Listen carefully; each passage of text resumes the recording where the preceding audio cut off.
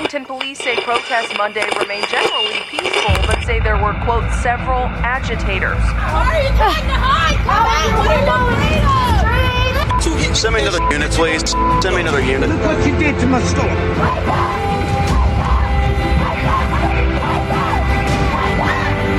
This is a movement, I'm telling you. They're not going to stop. You and I have a rendezvous with destiny. We'll preserve for our children this, the last best hope of man on earth, or we'll sentence them to take the last step into 1,000 years of darkness. All right, welcome back to Into the Fray. So, prepping the show this week was an interesting experience. Every week as I'm wrapping up the latest episode, I have to make a decision on what topic I'm going to cover the following week. I have an extremely busy life, and if I don't prep the show a little every day, I won't keep up.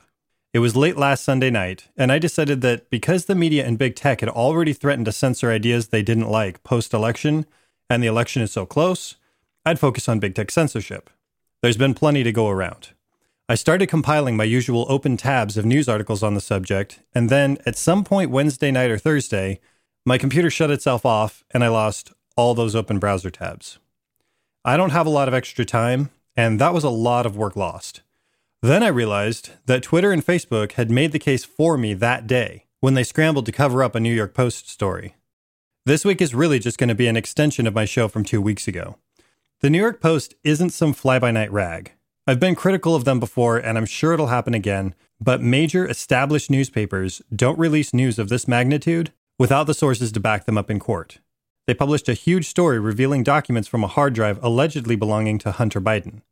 The hard drive included compromising videos of the former vice president's son, as well as emails suggesting that Hunter Biden arranged a meeting between a European oil and natural gas giant called Burisma and his father, the vice president of the United States at the time, apparently leveraging access to his father's influence in exchange for $50,000 a month. The implication is that the Biden family sold access to United States foreign policy to an overseas interest. And this is only one example. There's evidence suggesting they did this in both Russia and China as well, for similar sums of cash.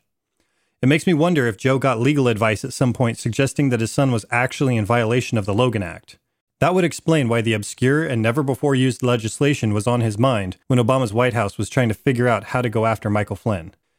The article continues by suggesting that when the Ukrainian prosecutor general opened up an investigation into Burisma, Joseph Biden leveraged foreign aid to get him fired in order to kill the investigation. Here's the phone call. Hey, Mr. President Joe Biden, how are you? Very well indeed. All the time when I hear your voice, it's a great pleasure for me. Well, I'm on Air Force 2, and I think we're going to stay connected. We just took off, and I'm hoping this connection will stay open. Assuming that there is a new government and a new prosecutor general, I am prepared to do a public signing of the commitment for the $1 billion. And here's the follow-up. Hey, Mr. President Joe Biden, how are you? Very well indeed. As usual when I hear your voice. Thank you very much. Well, you are doing very well. Congratulations on getting a new prosecutor general. I know there's a lot more that has to be done, but I really think that's good. And I understand you're working with Iran in the coming days on a number of additional laws to secure the IMF. But congratulations on installing the new prosecutor general. It's going to be critical for him to work quickly to repair the damage that Shokin did. And I'm a man of my word. And that now that the new prosecutor general is in place, we're ready to move forward and signing that new $1 billion loan guarantee. Then, to add insult to injury, he bragged about leveraging that $1 billion in foreign aid to get the man fired. This is from a segment from Timcast. I said, we're not going to give you the $1 billion. They said, you have no authority. You're not the president. The president said. I said, call him. I said, I'm telling you, you're not getting the $1 billion. I said, you're not getting the $1 billion. I'm going to be leaving here. And I think it was, 6 hours? I said, I'm leaving in 6 hours. If the prosecutor's not fired, you're not getting the money. Well, son of a bitch. Got fired. This is corruption on a magnitude that should shake anyone who realizes this man has a shot at becoming president of the United States with authority over foreign policy and access to the nuclear football. He's corrupt and he's compromised by foreign interests, and Twitter, Facebook, and legacy media are working overtime to cover for him. They've shown their hand, and they're all in. There doesn't seem to be any length they're unwilling to go to protect their man. And these are the organizations that have nearly total control of the public discourse. I think it's important to review what these social media outlets are and are not. They're platforms. There are two primary entities that transfer information in the public domain. One is a publisher, the other is a platform. A publisher has full editing rights and assumes responsibility for all content disseminated through their outlet. Newspapers like the New York Times, or even your local newspaper. Television stations, book publishers, film companies. These are all publishers. They retain control over the content they produce and distribute. A publisher is legally accountable for the content they produce. When CNN damaged Nicholas Sandmann's good name, they were held accountable for that content through a defamation suit. Then there are platforms. These are public forums where people can create and share ideas and information. Examples of platforms include telephone companies, internet providers, hosting services, and social media outlets. These platforms carry and house content created by others. With very few, very extreme exceptions, they have no editing rights, and as such bear little to no responsibility for the content they carry and store. Imagine holding AT&T accountable in a defamation suit for a phone call someone made using their service. The victim, instead of going after AT&T, has to go after the individual or organization who used the platform to cause harm. Twitter, Facebook, YouTube, all of these platforms enjoy this legal protection, not afforded to a publisher. But they're trying to have their cake and eat it too. They claim platform status, but they're exercising the editing rights of a publisher. There's a reason platforms are protected the way they are. Publishers create, edit, and disseminate content. They have control of and are therefore responsible for what they produce. Platforms house content created by others. Twitter and Facebook are the means by which millions of Americans share ideas and information with each other. If they're allowed to decide what people will and won't see, what they are and are not allowed to share and say, that gives them control of the public discourse.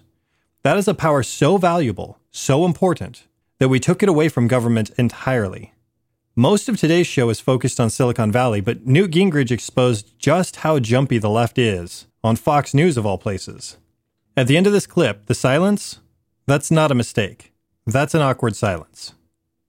Speaker Gingrich, I know you have a final thought for us. Yeah, look, the number one problem in almost all these cities is George Soros elected left-wing, anti-police, pro-criminal district attorneys who refuse to keep people locked up. Just yesterday, they put somebody back on the street who's wanted for 2 different murders in New York City. You cannot solve this problem, and both Harris and Biden have talked very proudly about what they call progressive district attorneys. Progressive district attorneys are anti-police, pro-criminal, and overwhelmingly elected with George Soros' money, and they're a major cause of the violence we're seeing because they keep putting the violent criminals back on the street. I'm not sure we need to bring George Soros into this. Whoa. They just told their guest who he is and is not allowed to talk about. I was going to say you get the last word, Speaker. He paid for it. I mean, why can't we discuss the fact that millions of dollars he spent? I agree with Melissa. George Soros doesn't need to be a part of this conversation. Okay. So it's verboten. All right. We're going to...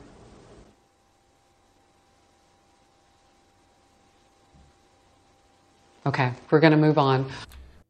Ultra cringe. Tacitus said, if you would know who controls you, see who you may not criticize. 3 guesses who pops into their heads when they hear that quote.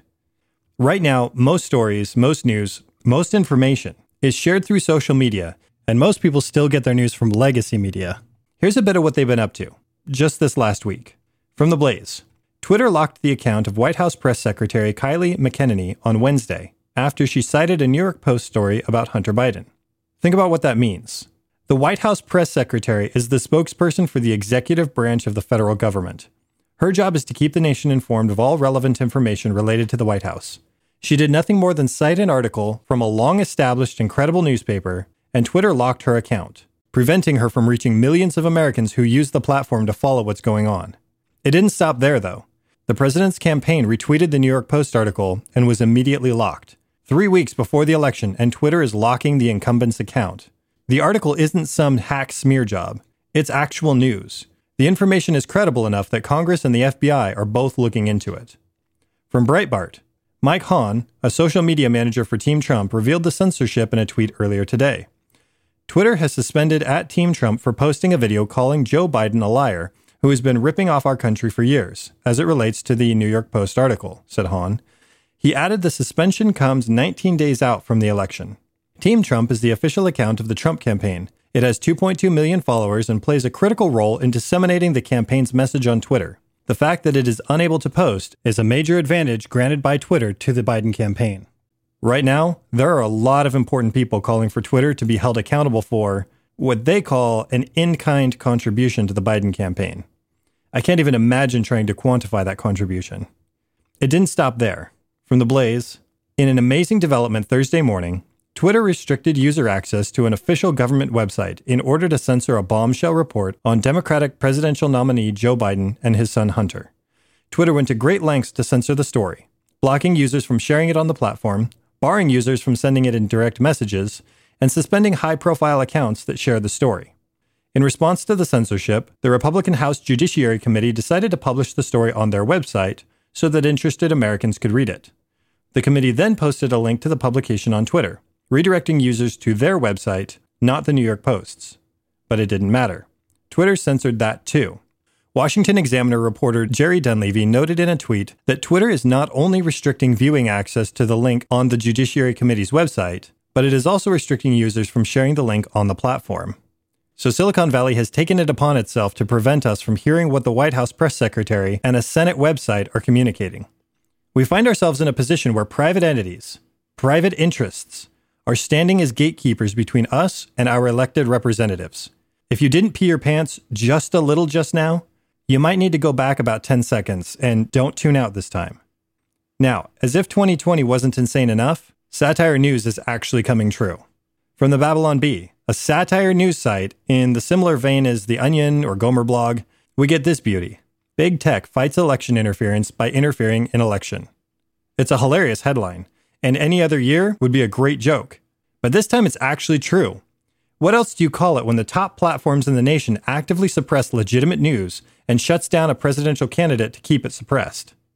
The Babylon Bee hit the nail on the head with a second satire headline the same day, clearly riffing off of news articles from the COVID response. Twitter shuts down entire network to slow spread of negative Biden news.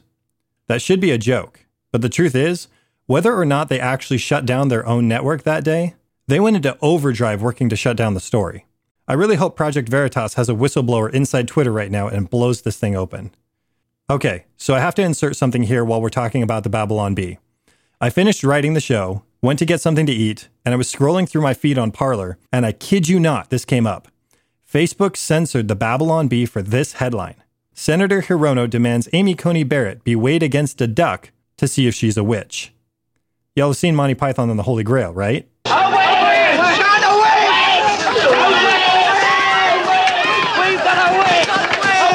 There are ways of telling whether she is a witch.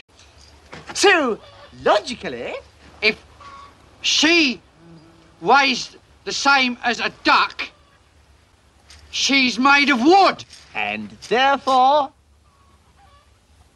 a witch! A witch! Very good. We shall use my larger scales. That's what this article was playing off. This is hilarious. I had just finished like 6 straight hours of writing about Silicon Valley censorship, and almost at the top of my feed, I get this gem. The left has lost the plot.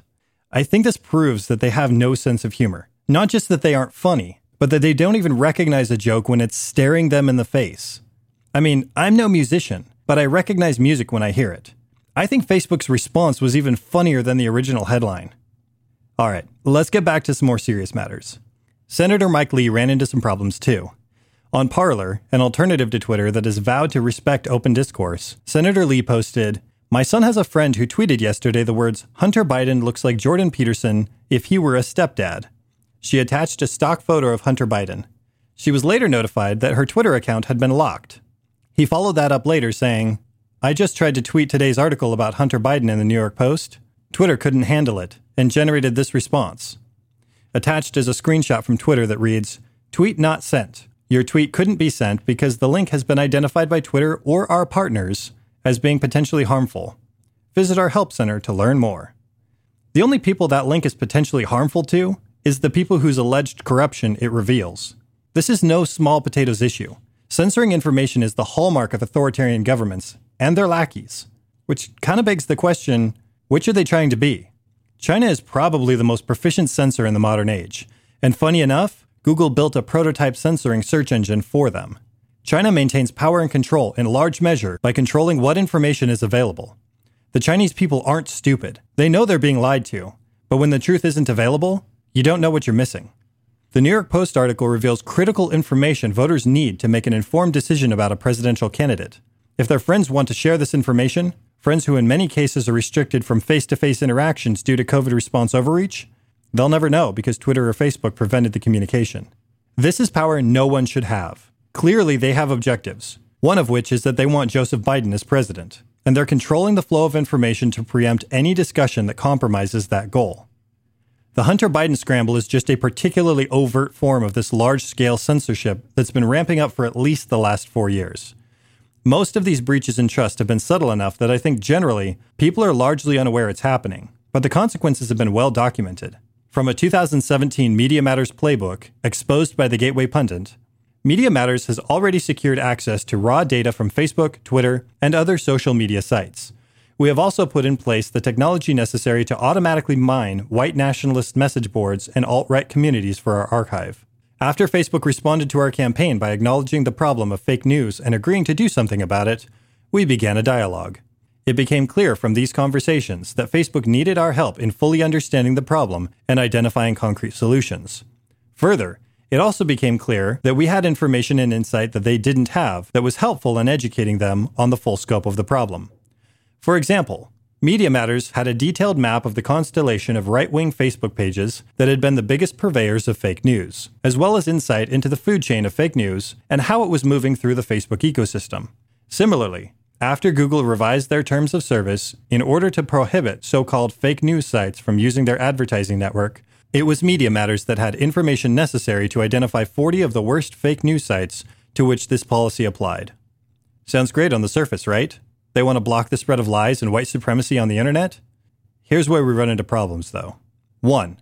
For a republic to succeed, we need open discourse. People have to be able to sort out for themselves what's true and valuable and what's not. If we're going to have any good ideas, we have to allow bad ones. Put everything on the table, discuss the options, and progress forward with the valuable ones. Otherwise, we end up throwing the baby out with the bathwater. Differing people have different views on which ideas are good and bad. If anyone is allowed to decide, ahead of the public discourse, which ideas are allowed and which are not, they control the end policy, and everyone is subject to it. I'll give a really simplified analogy. If the office staff is trying to decide what kind of food to have for an event, and I suggest sushi, and another person suggests pizza, then the whole office can decide if they want sushi or pizza, with all the associated considerations like cost, availability, quality, and preference. If I can prevent pizza from ever being suggested, if I can hide the option, or make it socially dangerous to bring it up, there will be no discussion and we're having sushi. Well, I'm happy, and that's the important part, right? Now, lunch may be a small thing, but what if I was talking about policy that determined if and how you are allowed to defend your home, or whether you're required to chemically transition your 6-year-old child? Now you want open discourse, don't you? You don't want someone cutting off the discussion and silencing people who oppose transitioning 6-year-olds. Any entity that sets themselves up to control what is and is not allowed in public discourse is authoritarian. These platforms claim to be fighting fascism, yet one of the key pillars of a successful fascist regime is control of the flow of information and the public discourse. Back to the Gateway Pundit article. Top conservative Facebook pages with daily traffic in the millions have seen 75 to 95% drop in traffic since the 2016 election. Facebook has been shutting down traffic to conservative websites since the 2016 election. Most prominent conservative publishers from the November 2016 election have been hit hard or eliminated. The left did not expect to lose in 2016. They thought they were guaranteed a win, and they have been scrambling ever since to try to recover lost ground. Trump didn't just interrupt the Democrats' Marxist plans. He stomped on them and then blew raspberries at them for good measure. We've just seen what Silicon Valley is doing with conservative voices. Now let's take a look at what they have planned running up to the election. From MSNBC, Facebook will ban new political ads for the week leading up to Election Day in the US and remove posts that try to suppress or discourage voting, Mark Zuckerberg announced Thursday. And from another article on the Gateway Pundit, this policy only hurts Republicans and the president. For the week before the election, only pro-Biden messages shared on social media from the mainstream Biden-loving media will be shared, while Trump won't be allowed to even buy ads to share his message. So they silence conservative voices and are banning paid advertisements on one of the biggest platforms in the world. This means what remains, unstifled, is all pro-Joseph Biden. Back to the article.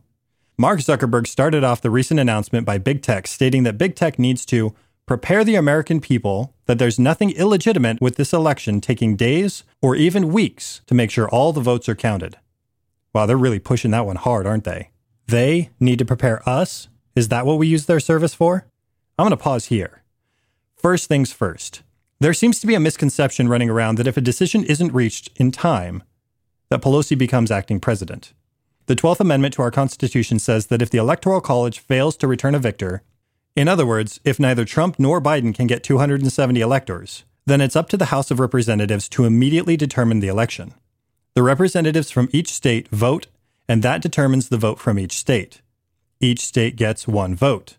Majority wins. If the House fails to return a victor by March 4th, the vice president becomes acting president until they do. That's Pence, not Pelosi. And once again, the Constitution may well save our republic. There's a real possibility that Democrats will run this thing out as far as they can, as long as the process looks like it's going in Trump's favor. Hillary Clinton gave us this. And, Joe Biden should not concede under any circumstances because I think this is going to drag out, and eventually I do believe he will win if we don't give an inch. Are you starting to see how this all fits together? Now, second, it shouldn't matter if Trump claims victory on Halloween, on November 2nd, or even tomorrow. We have a process to determine the election. The issue is with all the attempts to alter that process in these last moments. Third, the election is always announced the night of. I think most people don't realize that the results you get on election night come from the media outlets and are not an official conclusion. We have a long-standing precedent of unofficially announcing the winner the night of the election, and it's never been wrong yet, but it's not official until everything is sorted. Finally, as we saw with Senator Lee's Parler post, they will censor even the passing mention by anyone of something they are trying to control. It almost certainly won't be just the Trump campaign accounts that are locked and controlled, but anyone who comes close to the subject. Twitter has openly published their plans. The moment you stop giving them the benefit of the doubt, it becomes pretty clear what they're up to.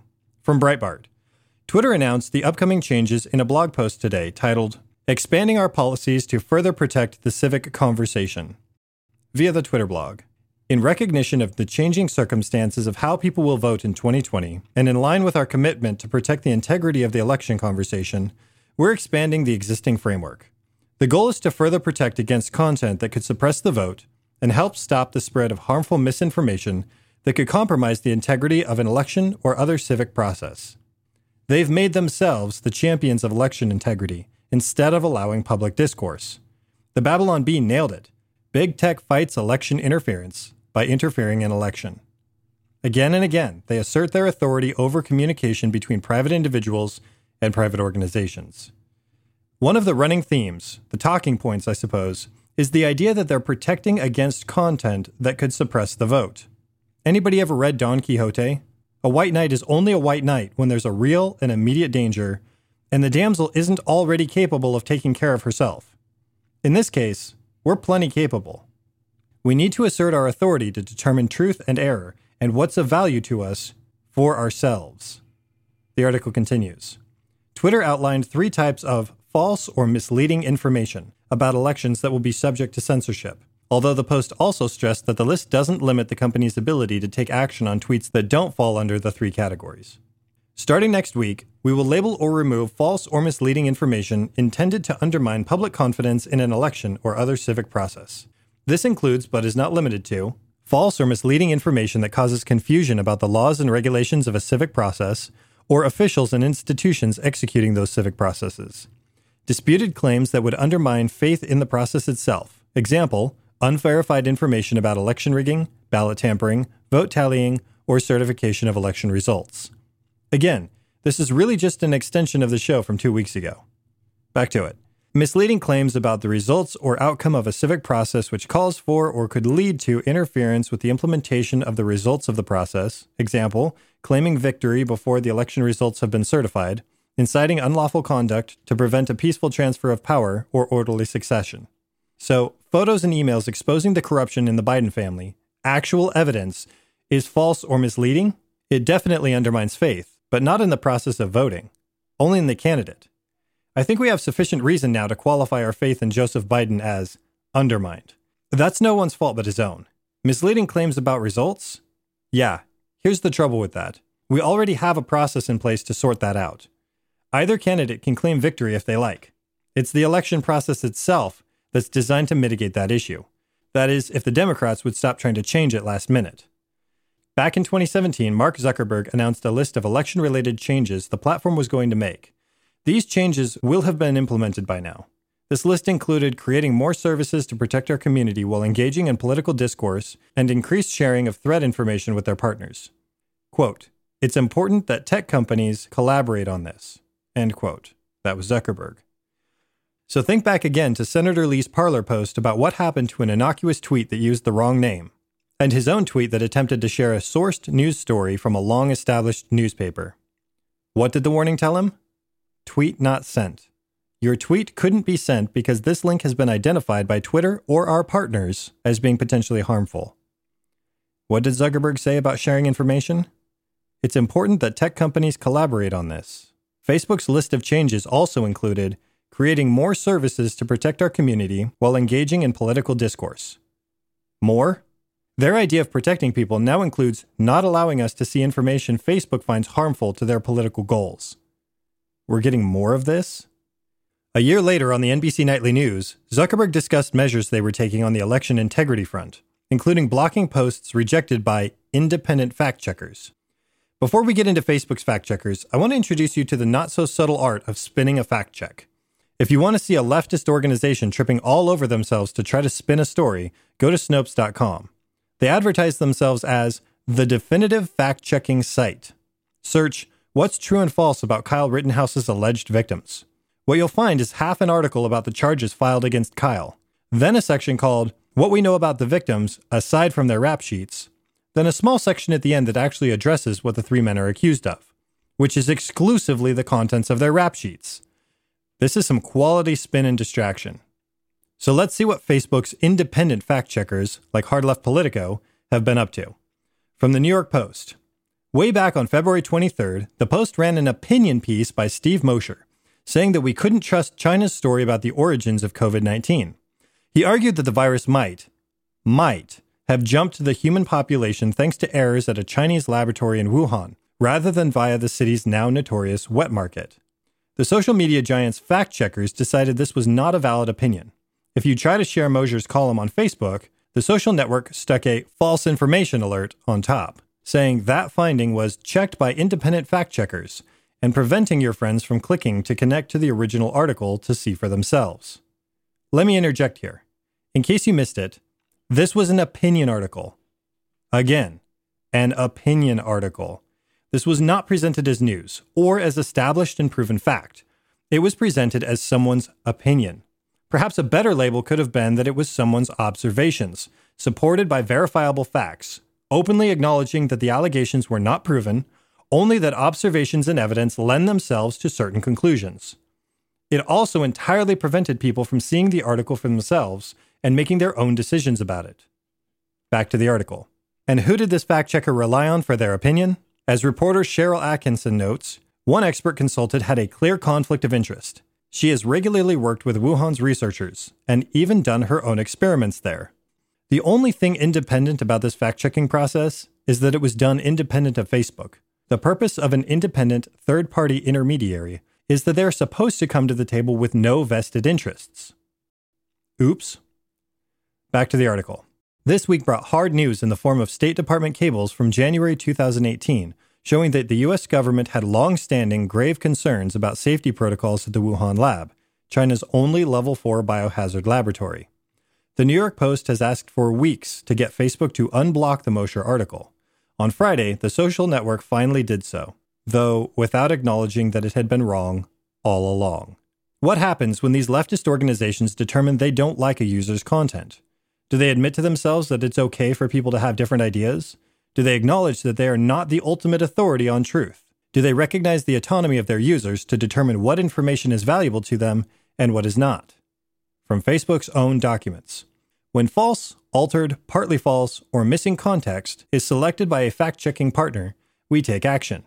Some of these actions may include reduced distribution. We show the piece of content lower in the newsfeed, significantly reducing its distribution. And on Instagram, we remove it from explore and hashtag pages and downrank content in feeds and stories. Sharing warning. When someone tries to share a post that has been rated by a fact-checker, we'll show them a pop-up notice so that people can decide for themselves what to read, trust, and share. Sharing notifications. If someone has shared a story that is later determined by fact-checkers to be false, we notify them that there is additional reporting on that piece of content. Misinformation labels. We apply a clear visual label to the context that has been debunked by fact-checkers and surface their fact-checking articles for additional context. Removing incentives for repeat offenders. When pages or websites repeatedly share content that's been debunked by fact-checking partners, they will see their overall distribution reduced and will lose their ability to advertise or monetize within a given time period. Most of these are inconsistent with the values they claim to be protecting with the fact-checking. Reduced distribution? If it's false, you either leave it be and allow people to be responsible for themselves, or if it really is that dangerous, it should probably go away entirely, shouldn't it? The reality is, they're just trying to influence the discussion. Let's do a little bit of translation on the rest of this. Sharing warning. We're going to warn you that our fact-checker didn't like this, and neither should you. I'm not going to base my news choices on opinions of people who don't share my values. Sharing notification. If we miss something and decide you shouldn't have seen it, we'll warn you later that you should disregard it. Misinformation labels. If we don't like content, we'll put up barriers and try to redirect you to our point of view. Removing incentives for repeat offenders. When someone shares a lot of stuff we disagree with, we'll make sure it's difficult to get to, and then we'll hurt their business for good measure. Remember, these aren't good faith interventions. It's one thing to take down active calls for violence and destruction, which they typically don't do, by the way. It's something else entirely to block videos from credible and experienced doctors disagreeing with the political narrative about COVID. Yeah, that was a big one. If you missed it, you might want to reevaluate where you get your news. When I was looking at articles about Google manipulating and censoring their search results, I came across this on LifeSite, written by an American Thinker author. Experiment shows Google censoring American Thinker. Big Tech's institutional bias against conservatives was once relegated to the realm of conspiracy theories. Today, it's an immutable fact, and Big Tech doesn't even seem to be interested in hiding it anymore. For example, as some have seen, try searching for socialism and racism. The results inexplicably include search results for capitalism and racism. If you search for capitalism and racism, but happen to misspell capitalism, the helpful engine helps you get to the intended destination. However, if you search for socialism and racism and happen to misspell socialism, it takes you right back to the search results for capitalism and racism. If, however, you search for socialism and racism and happen to misspell socialism, it takes you right back to the search results for capitalism and racism, and the same articles. Curious how that happens, huh? It's almost as if the algorithm isn't designed to help me find what I'm looking for, so much as it's trying to lead me to find something that someone else wants me to find. He goes on to explain that, as a conservative writer, he searched several articles that he had written by exact title on Google and found that his original work was not to be found. He made the same searches on DuckDuckGo, and each time his original source article was the first hit. In my opinion, this is going to get worse and more overt. The left is desperate right now. They've shown their hand. They're all in. And a desperate animal is a dangerous animal. The beautiful thing about the free market system, or I guess right now the free-ish market system, is that if we choose not to patron a business, we don't have to. If a car dealership gives you the runaround, you go to another car dealership. If a grocery store keeps selling bad fruit, you go to another grocery store. It's time to go to another grocery store. For too long, we've been subject to malicious manipulation of the information available to us. How many times have you tried to talk with coworkers about some huge current topic and they hadn't heard a thing about it? I had that experience just this last week with the Hunter Biden story. How many times have you heard a damaging story about the left, tried to look it up, and found only the left side of the argument? This is an abusive relationship. How does an abuser maintain the power to get what they want and ensure they're safe from exposure? They control the opportunities for communication. They control what information their victims can receive so they aren't aware that help is available and things can change. And they control what information their victim can communicate out so that the world doesn't know there's a problem. Check and check. Why do victims stay in abusive relationships? A couple of reasons are the abuser promises over and over that they'll change. Yeah, heard that from these tech giants. And they don't think they have anywhere else to go. There are alternatives to Silicon Valley. There is a way out of this abusive relationship. Big tech isn't going to change, and there are other places to go. Every platform the left controls has an alternative that is dedicated to free expression. Twitter has Parler, Facebook has Minds, Google has any number of competitors, and YouTube has Rumble. There is a choice. These are not right-wing sites. They're platforms that were created to fill a need. They were created to provide the same services we use now, but with the express purpose of not interfering in our communication. We've already been told there are conversations we can't have on Silicon Valley platforms after the election. We've seen that there are conversations we can't have already. They claim to be protecting the public discourse from misleading information, but from an extremely biased and agenda-driven position. We're grown adults. We have no need for corporate helicopter parents. We have to be our own judges of truth. When a meaningful story breaks and there's question about its validity, we can check their sources. We can compare information from different sources. If we're never allowed to see the information in the first place, or if we're only shown one side of it, we can't do any of that. Who are Twitter, Facebook, YouTube, and Google to declare themselves the arbiters of truth? By declaring themselves an authority over us, determining what's right and wrong, they believe themselves our betters. All we have to do to unsubjugate ourselves is walk away. All right, I'm going to call it there. As always, you can find me on Twitter and Parler, @ReelIntoTheFray. And if you find value in what I'm doing, please share it. I don't have a lot of reach right now, but with your help, these ideas might just do some good. It's time to leave the left's playground. We don't need them, and they're not doing us any favors. All right, I'll see y'all next week. Till then, be informed, stay safe, don't do anything stupid.